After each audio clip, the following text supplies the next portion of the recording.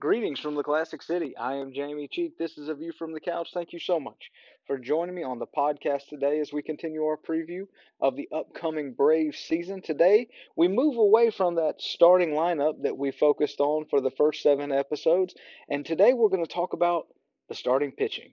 And the starting pitching for the Atlanta Braves, I think for most people, they believe that this is going to be one of the strengths of the team after a 2020 season where the starting pitching was absolutely and undeniably the weakness of the team.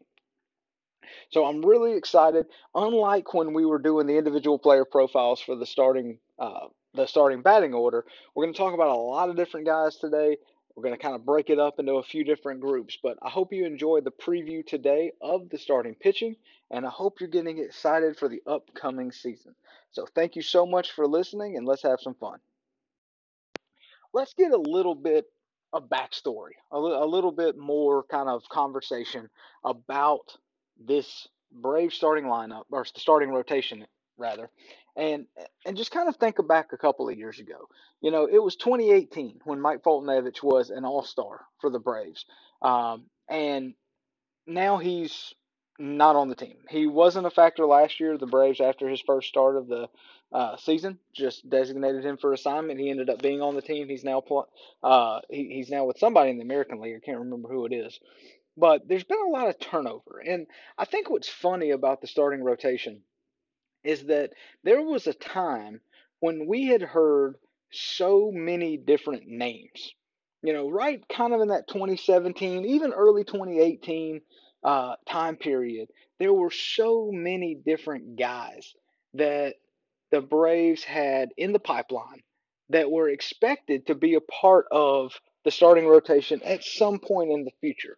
And obviously, I remember thinking that, man, it feels like we have 1,000 pitchers and we don't have anything else. And the commentators would talk about it during the games. You had the guys that write for the MLB.com, like Bowman and guys like that, David O'Brien. They would all say you can never have too much pitching, and they turned out to be right because so many of the guys that we thought were going to be a part of this rotation, even just 2 or 3 years ago, they just didn't pan out. And then you have some prospects like Luis Gohara, Colby Allard, um, guys like this that just never made it. And if they did get kind of a cup of coffee, I think Colby Allard might have started one game. I think Gohara might have started one game, but those guys just didn't last. And so over the last couple of years, the Braves have really tried to kind of piece things together in hopes that some more of these young studs would continue to get older, continue to get better, and eventually they'd be able to put together a staff primarily of the young guys that they've been waiting for the maturation process to get to the point where they can contribute on the major league level. This is that year. We're there. Welcome to the reality that Alex Anthopoulos and John Capoella and everybody before that was hoping that this team would ultimately get to, investing so much in starting pitching, trading, uh, you know, viable options in different parts of different parts of the team to get to stockpile these starters. This is what it was all for. This season, the next season, and now the next few seasons, where the Braves seemed at this point to be poised to go on a very strong run. Anybody that's crazy enough to compare this potential run and this potential pitching staff to the run we had in the 90s and the guys we had in the 90s would be doing themselves a huge disservice. They'd be fools for saying it out loud, and they'd be putting undue pressure on these young starters the Braves have now. So let's start working through what I feel will be the starting rotation. Everybody gets really excited and kind of really focused on, okay, well, who's the number one and who's the number two and who's the number three. None of that matters in the regular season. Baseball puts a pretty big emphasis on if you're the opening day starter. That seems to be kind of a holy place. That opening day still is special. When you play 162 games over the course of, about 6 months, it's hard to feel like one game in particular is special until September and when they matter. But Opening day matters. After that, it doesn't really matter what the rotation is until you get into the playoffs. And then it matters because it's about matchups. And then you want your best guy, theoretically going against their best guy. It seems all evidence at this point and all indications are that Max Fried will be getting the opening day start for the Braves this year. Um, I think that's great. I don't want to read too much into it, but I think it's a good reward, if that makes sense, for a guy who over the last 2 years has absolutely been fantastic. So let's go back to 2019. Now, that was the year that Fried won 17 games, led the team in wins. He was 17-6 with a 4.02 ERA.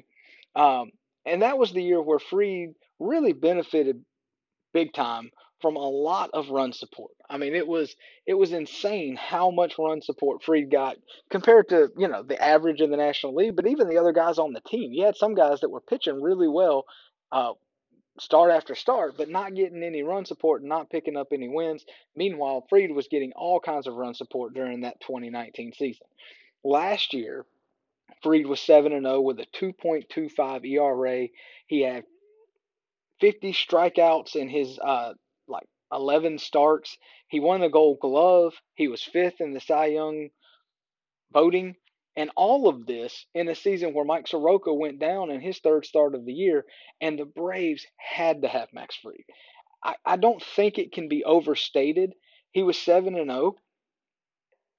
The Braves needed all seven of those wins. Every time Fried came around in the rotation, the Braves needed not only for Fried to win the game, but to be able to pitch deep into the game to give the team an opportunity. Because you didn't know the other four times through the rotation. Sometimes you didn't know who was going to be taking the ball. So many different guys got starts last year, and so many times those starts were ineffective, and the bullpen was just completely shot for most of the year. So Max Fried not only performed excellent, he performed excellent when he had to. The Braves had to have it, and he was absolutely spectacular last year. And because of that, because of the 2019 season that he had, which was really his breakout year, because he stepped up in the way that he did, I think the honor of having the opening day start would justly go to Max Fried, the left-hander. Now, what I'm going to do is I'm going to throw in a little piece of information on each one of these pitchers just to kind of give you an idea of where the Braves are right now. Max Fried will not be eligible for free agency until 2025. Now, that doesn't mean he's a super cheap option until then. His arbitration years are going to be, his compensation will be based on his performance compared to other people in the league performing at his same kind of level of performance. So, these guys, even in their last year or two of our arbitration, can still get pretty expensive for the team. But compared to the big money deals that are out there for starting pitching, and when we talk about some of the free agent signings the Braves have made, even just this year, when you look at the kind of the level of starter that you're getting on free agent market and what you're spending for that guy, these young guys are going to be a deal for a long time. Even once you are paying them a higher annual salary, you're still not going to be paying them fair market value at the end of their arbitration eligible years.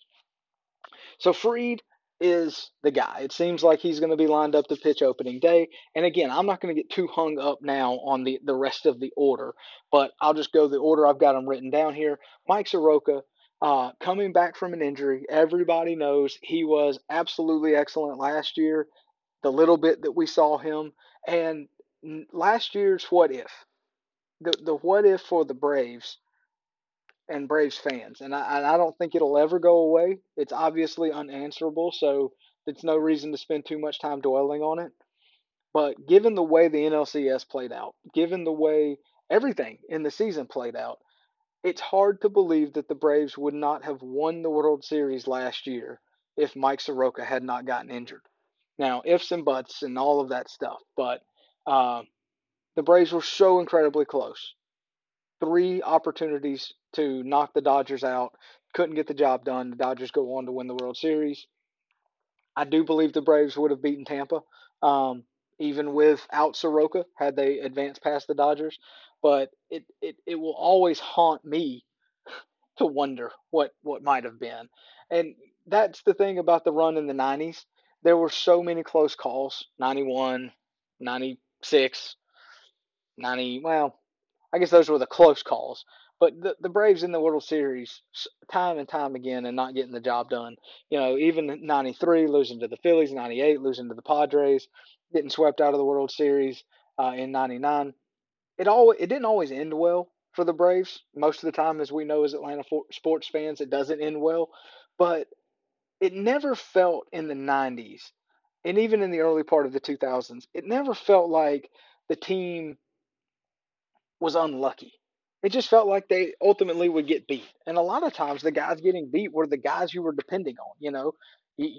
Maddox, Glavine, or Smoltz would get rocked, and you get knocked out of a series because your guys didn't perform like guys. I think what was hardest to swallow is that so often last year, your guy Max Fried, and even the young guys that came up towards the end of the season, Ian Anderson in particular, they pitched like guys. We just didn't have enough guys. And so that's where the hope is this year things are going to be different. So getting back to Soroka, which started all of that, in 2019, Soroka was an all-star, 13 and 4, 2.68 ERA, and 174 innings.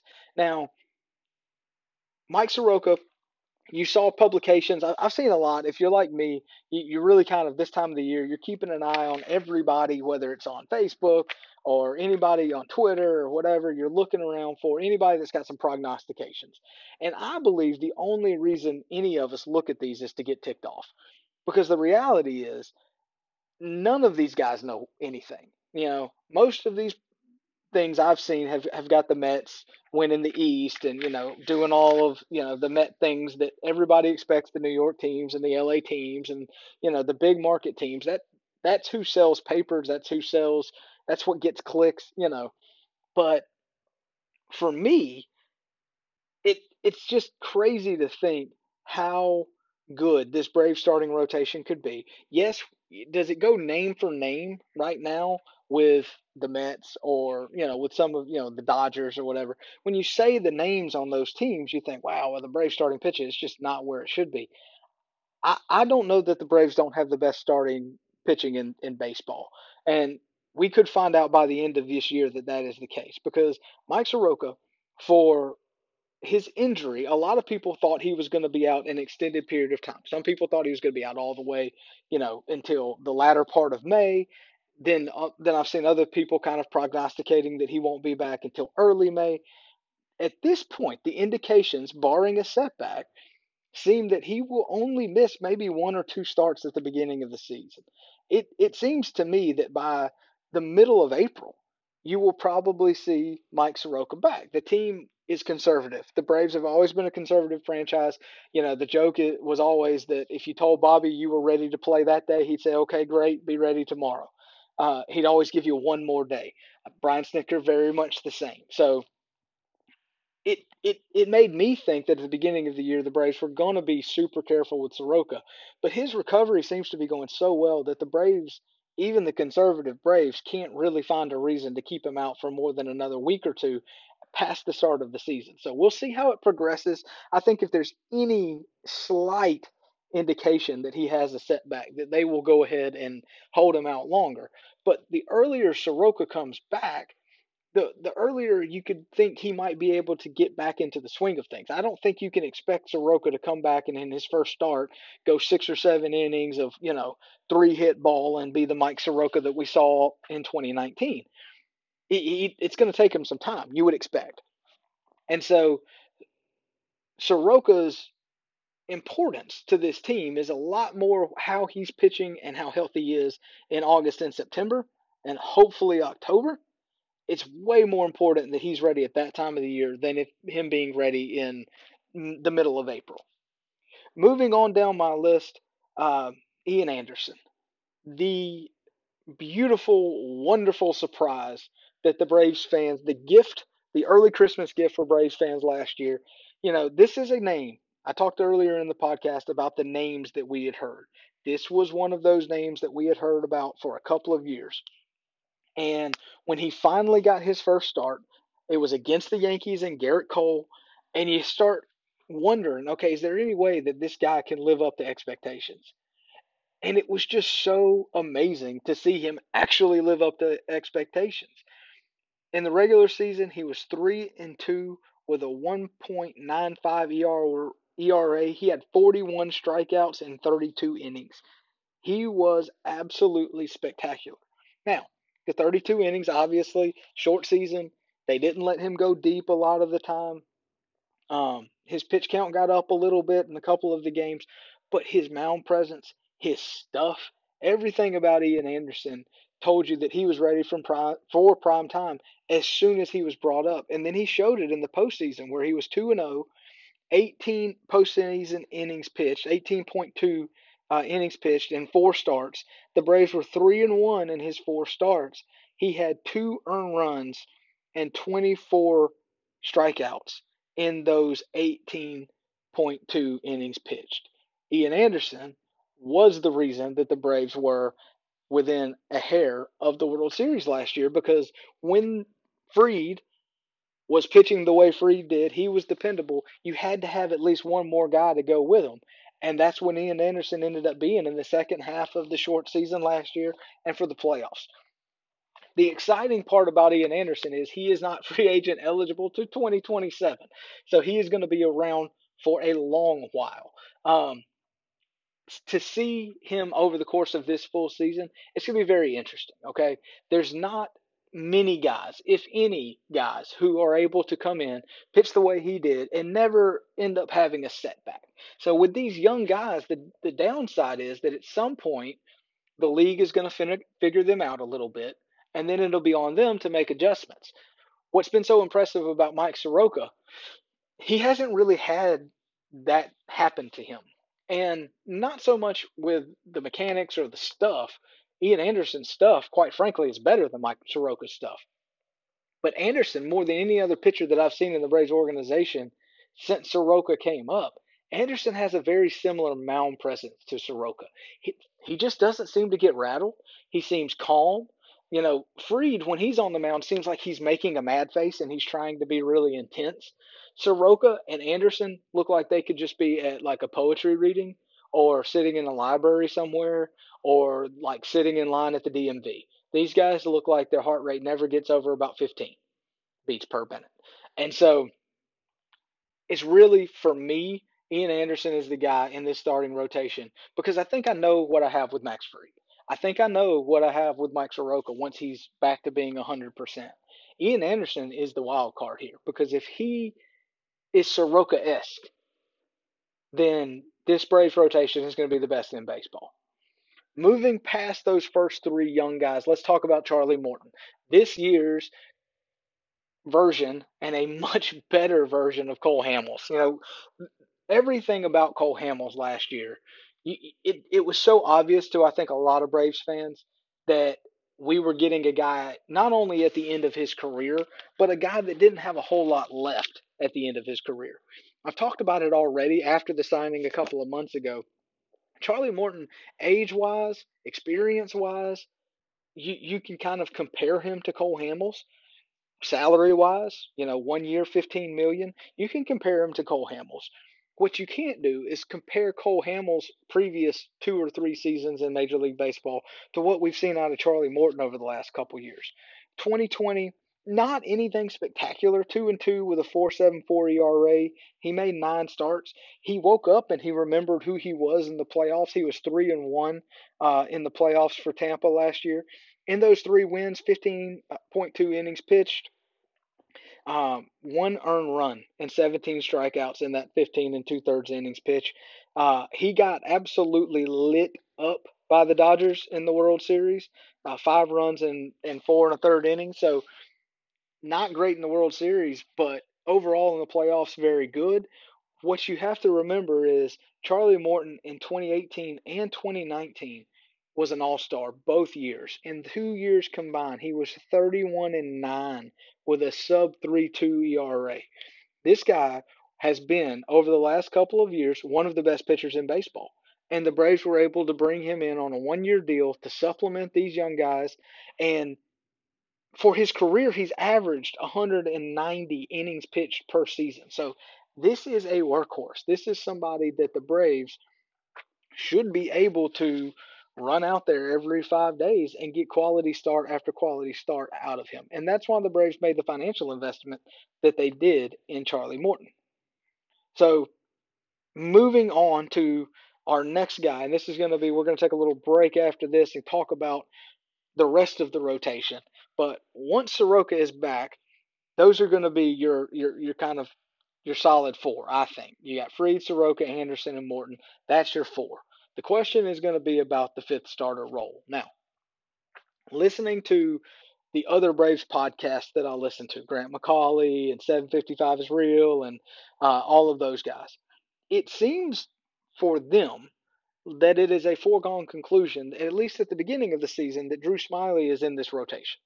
Now, I don't know if that's because he's a lefty and that would give the Braves rotation a little bit more balance with three righties in Soroka, Anderson, and Morton, and then two lefties in Fried and Smyly.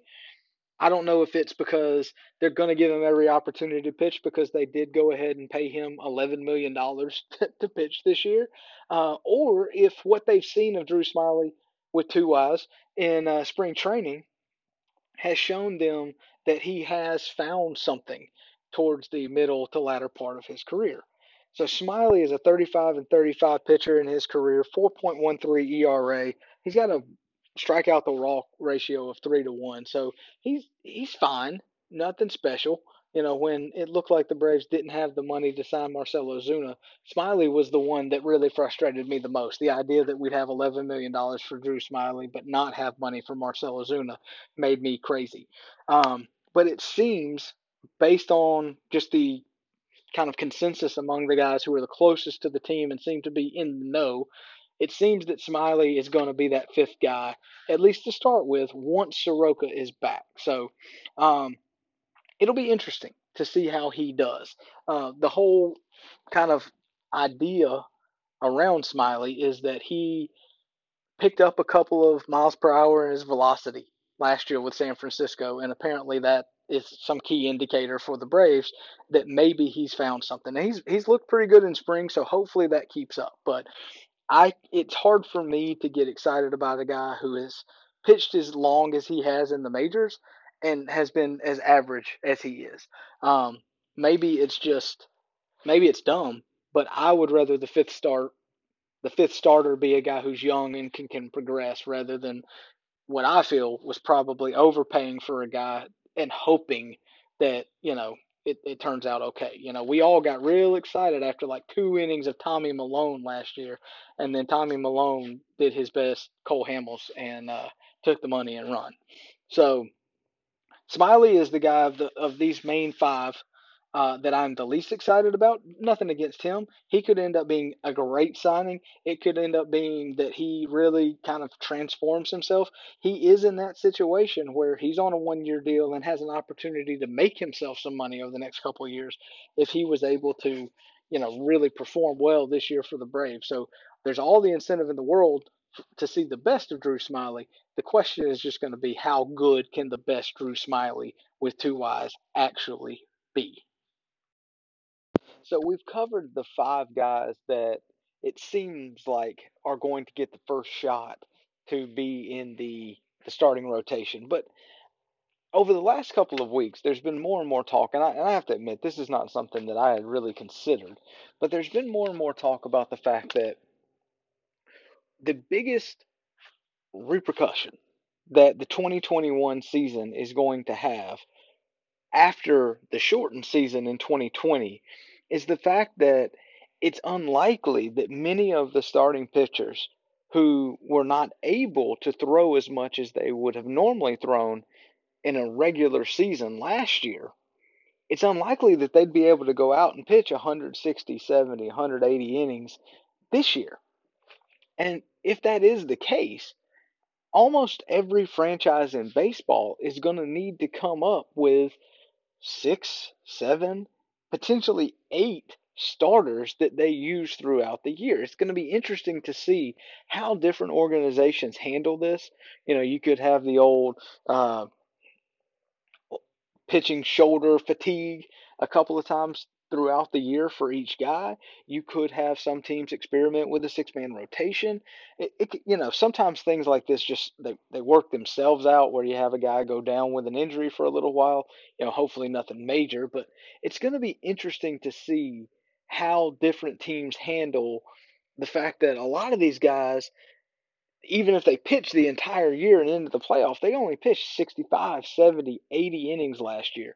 And how will their arms respond in the middle of this season to throwing so much more than they did last year? Will there be any repercussions from that? Then you have to wonder, okay, kind of the Strasburg question from the Nationals in the early 2010s. Do you really want to roll somebody out there and have them pitch a lot in April, May, and June, only to come to find out that they don't have the arm strength to pitch in September and October when you really need them? So it's going to be very interesting to see how that is handled. And so for the Braves, this is where the depth that they have at the starting position, at the starting pitching position, really could come into play more this year than even in a normal year.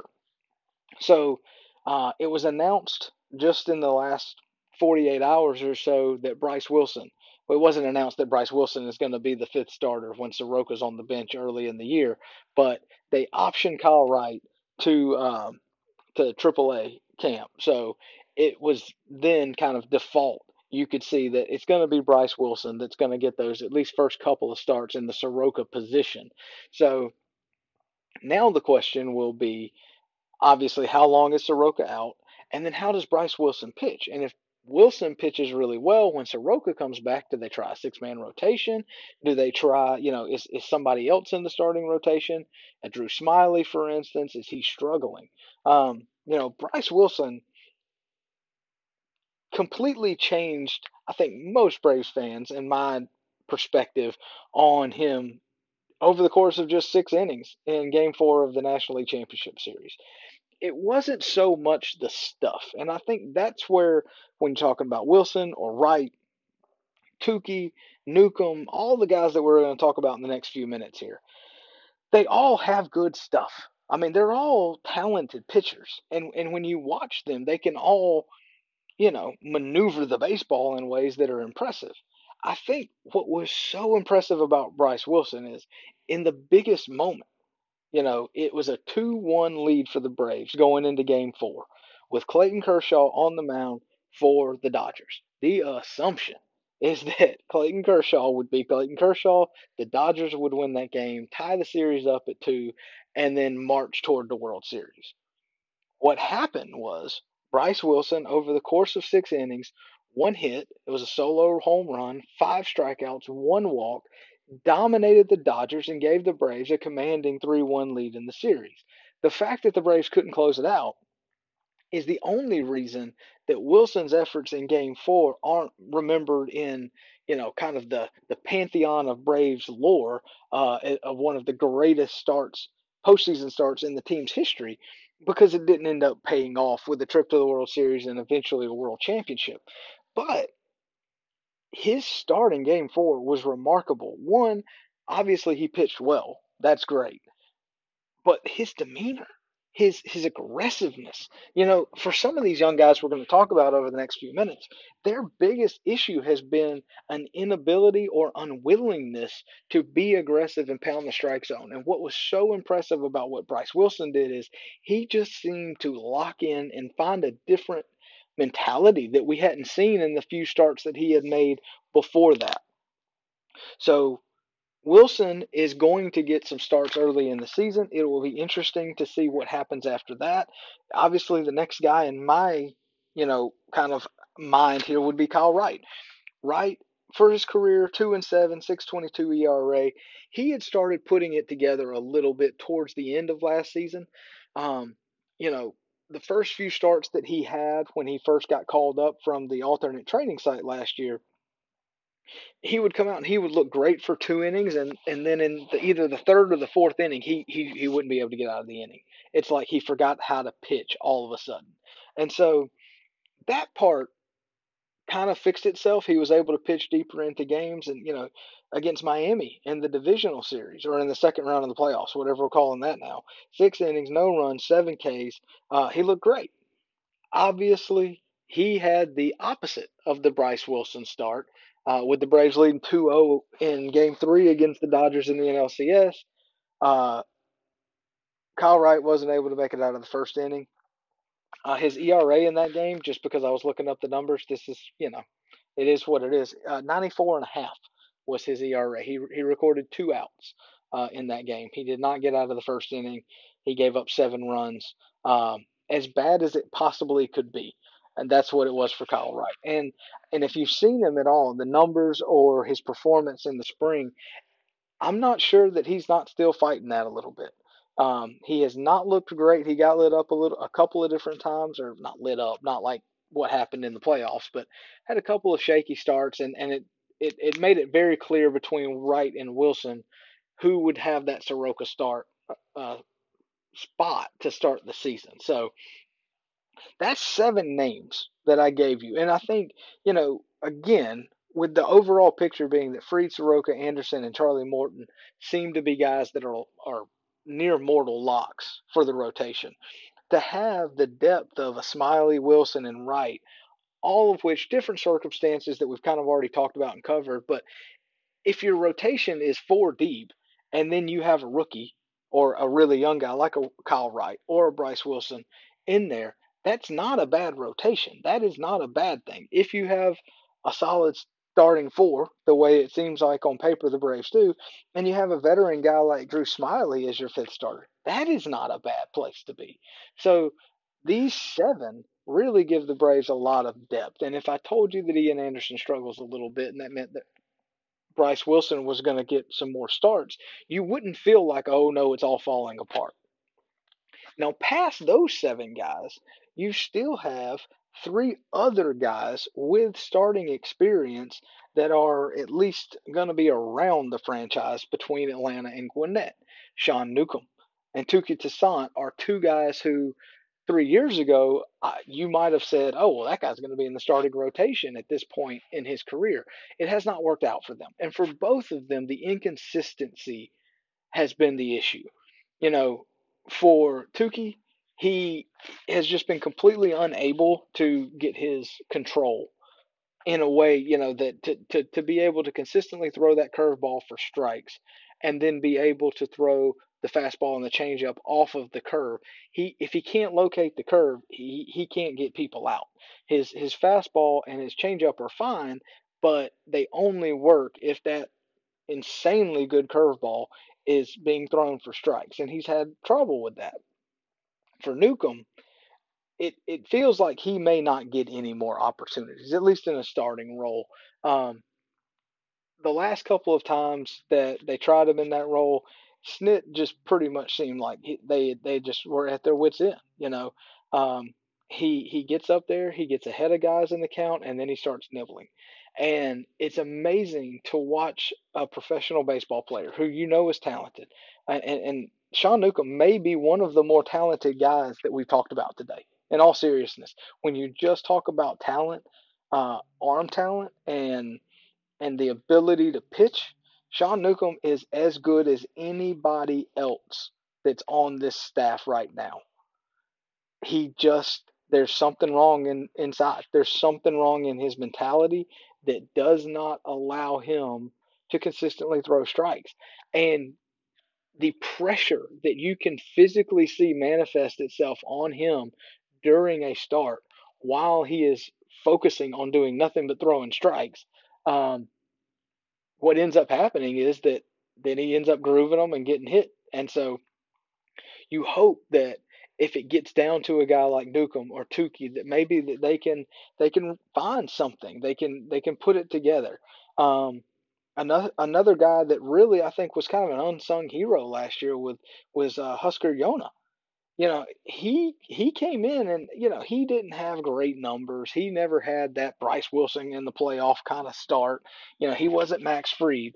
But when this team needed somebody to go out there and pitch 4 or 5 innings a couple of times in September, he was able to do that and do it effectively enough to let the offense stay in the game. So Yona is a guy who in a pinch, in a long relief situation, who could contribute to this team maybe in other ways. I think Sean Newcomb could really be a very good relief pitcher if they just decide, hey, this is what we're going to do, this is who he's going to be, and this is where we're going to leave him. Not sure that they're going to do that. Um, I don't know how the bullpen's going to work out. We're going to talk about that here in the next couple of days. But there's a lot more questions to me and a lot more options in the bullpen. But Newcomb is at least a guy, along with Tukey and along with Yona, who have some starting experience at the major league level if you get that deep. Now, when we talk about those three guys, that is now 10 starting pitchers that we have discussed. You know, traditional starting rotation has five. The Braves have 10 people who at least have some level of experience. I'm not saying that our rotation will be fine if we're dependent on Newcomb and Tukey to make a lot of starts this year. However, I do think the fact that there's this kind of depth is a huge advantage for the Braves, maybe over some other franchises. Um, Past that, I'm going to give you three other names. And this is, according to MLB.com, these are the three highest rated uh, pitching prospects in the Braves organization right now that are not already, they still have Ian Anderson listed as the number two prospect behind Pache. So they're both, Pache and Anderson, still listed as prospects on this list. But Kyle Mueller is a guy who's like 700 feet tall. No kidding, he's 6'7", and just an absolute beast. I mean, right-handed guy, throws really hard. Apparently has a very good curveball. So that is a guy, kind of like Kyle Wright did last year, that if he had to come in and make a couple of starts, it'd be appointment television. They go, hey, this is one of those guys. Another guy's Tucker Davidson. We heard a lot about Davidson last year as a potential guy that could come up and contribute even, once Soroka went out and once we had the other issues in the starting rotation and Hamels never was able to get on the field. That was a guy that you heard about last year that could potentially come up and make a start. It never ended up happening, but the numbers that or I guess what he was doing at the alternate site was very encouraging to a lot of guys. So Tucker Davidson could be another person that the Braves, maybe not this year, but maybe in the next couple of years, could depend on. And then the last one is Giselle De La Cruz. I don't know very much about that guy, but he is listed in the top 10 of the prospects on MLB.com, so it's obvious that he has some talent. They kind of do this little thing where they project when each player would be ready to come to the major league team. For Mueller and for Davidson, they were listed as 2021. But for De La Cruz, he was listed at 22. So obviously he's a little bit behind the other guys as far as his development. But when we're talking starting pitching and we're talking Brave starting pitching, and last year it felt like, we were pretty close to just having open tryouts for people to come. If you could throw a strike, you might have been able to make a start for the Braves last year.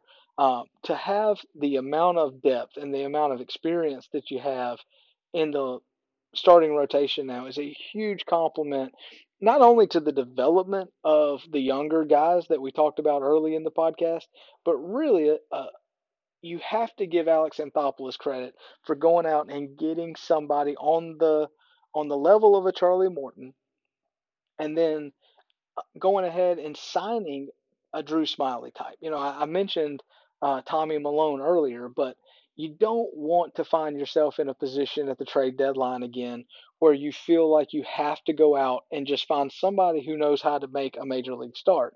The Braves didn't give up a lot in that trade for Malone, but they basically went out and signed their own, left-handed version now of Tommy Malone. Um, in Drew Smiley with two Y's because he's an insurance policy. Is he going to go out and win 20 games this year? No, I don't think any of our starters are going to do that. But he at least could go out and eat up some innings for you and have a professional outing if you need him to do that. And so I think what the Braves have been able to do from the starting rotation standpoint has been really impressive. It reminds me a lot of the summer of 2019 when the team seemed like they were poised for success except for the bullpen. And Alex went out and just completely, in the 2 weeks leading up to the trade deadline that year, with Martin, Melanson, and Green, completely revamped the bullpen. And all of a sudden, what was a gaping hole in the team became the strength of the team. And in the same way, I really feel like the starting rotation seems to be poised to do the same thing. Whereas last year it felt like you couldn't find a starter. Now all of a sudden it really does feel like the starting rotation for this team could be on par with the offense. And if that's true, then we do have a World Series contender on our hands. Thank you so much for tuning in to this episode. It was a little longer. I told you from the beginning that it was going to be, but we talked a lot about the starting pitching for the Braves this season. I'm very excited about watching some of these young guys progress. It's a fun time to be a Braves fan. Tomorrow, we're going to talk about the relief pitching. We're going to talk about the bullpen and talk about who's going to be the guys out there. I have to do a lot of research because let's be honest, we've lost some guys from last year's team, and there's a lot of question marks out there. Um, the consensus around baseball is that the Braves are still going to have one of the best bullpens in the National League, and maybe in all of Major League Baseball. But when you really start looking around and realizing how bad bullpens are, I don't know how much of a compliment that is to the Braves and how much of that is just the fact and kind of a an overall assessment of relief pitching in Major League Baseball right now. But we'll talk about the relief situation tomorrow. Then we will come back and talk about the bench and some kind of intriguing options that the Braves may be able to use coming out of this camp. And along with the bench, we're going to talk about our manager. We're going to talk about Brian Snitker and some of the challenges that he may face in this 2021 season. We are getting so close to the start of the season. We're getting so close to wrapping up this preview of the season, and we'll be able to talk about results on the field. Thank you so much for sticking with me. I really appreciate it. Thanks for listening. Have a wonderful day. And as always, go Dogs.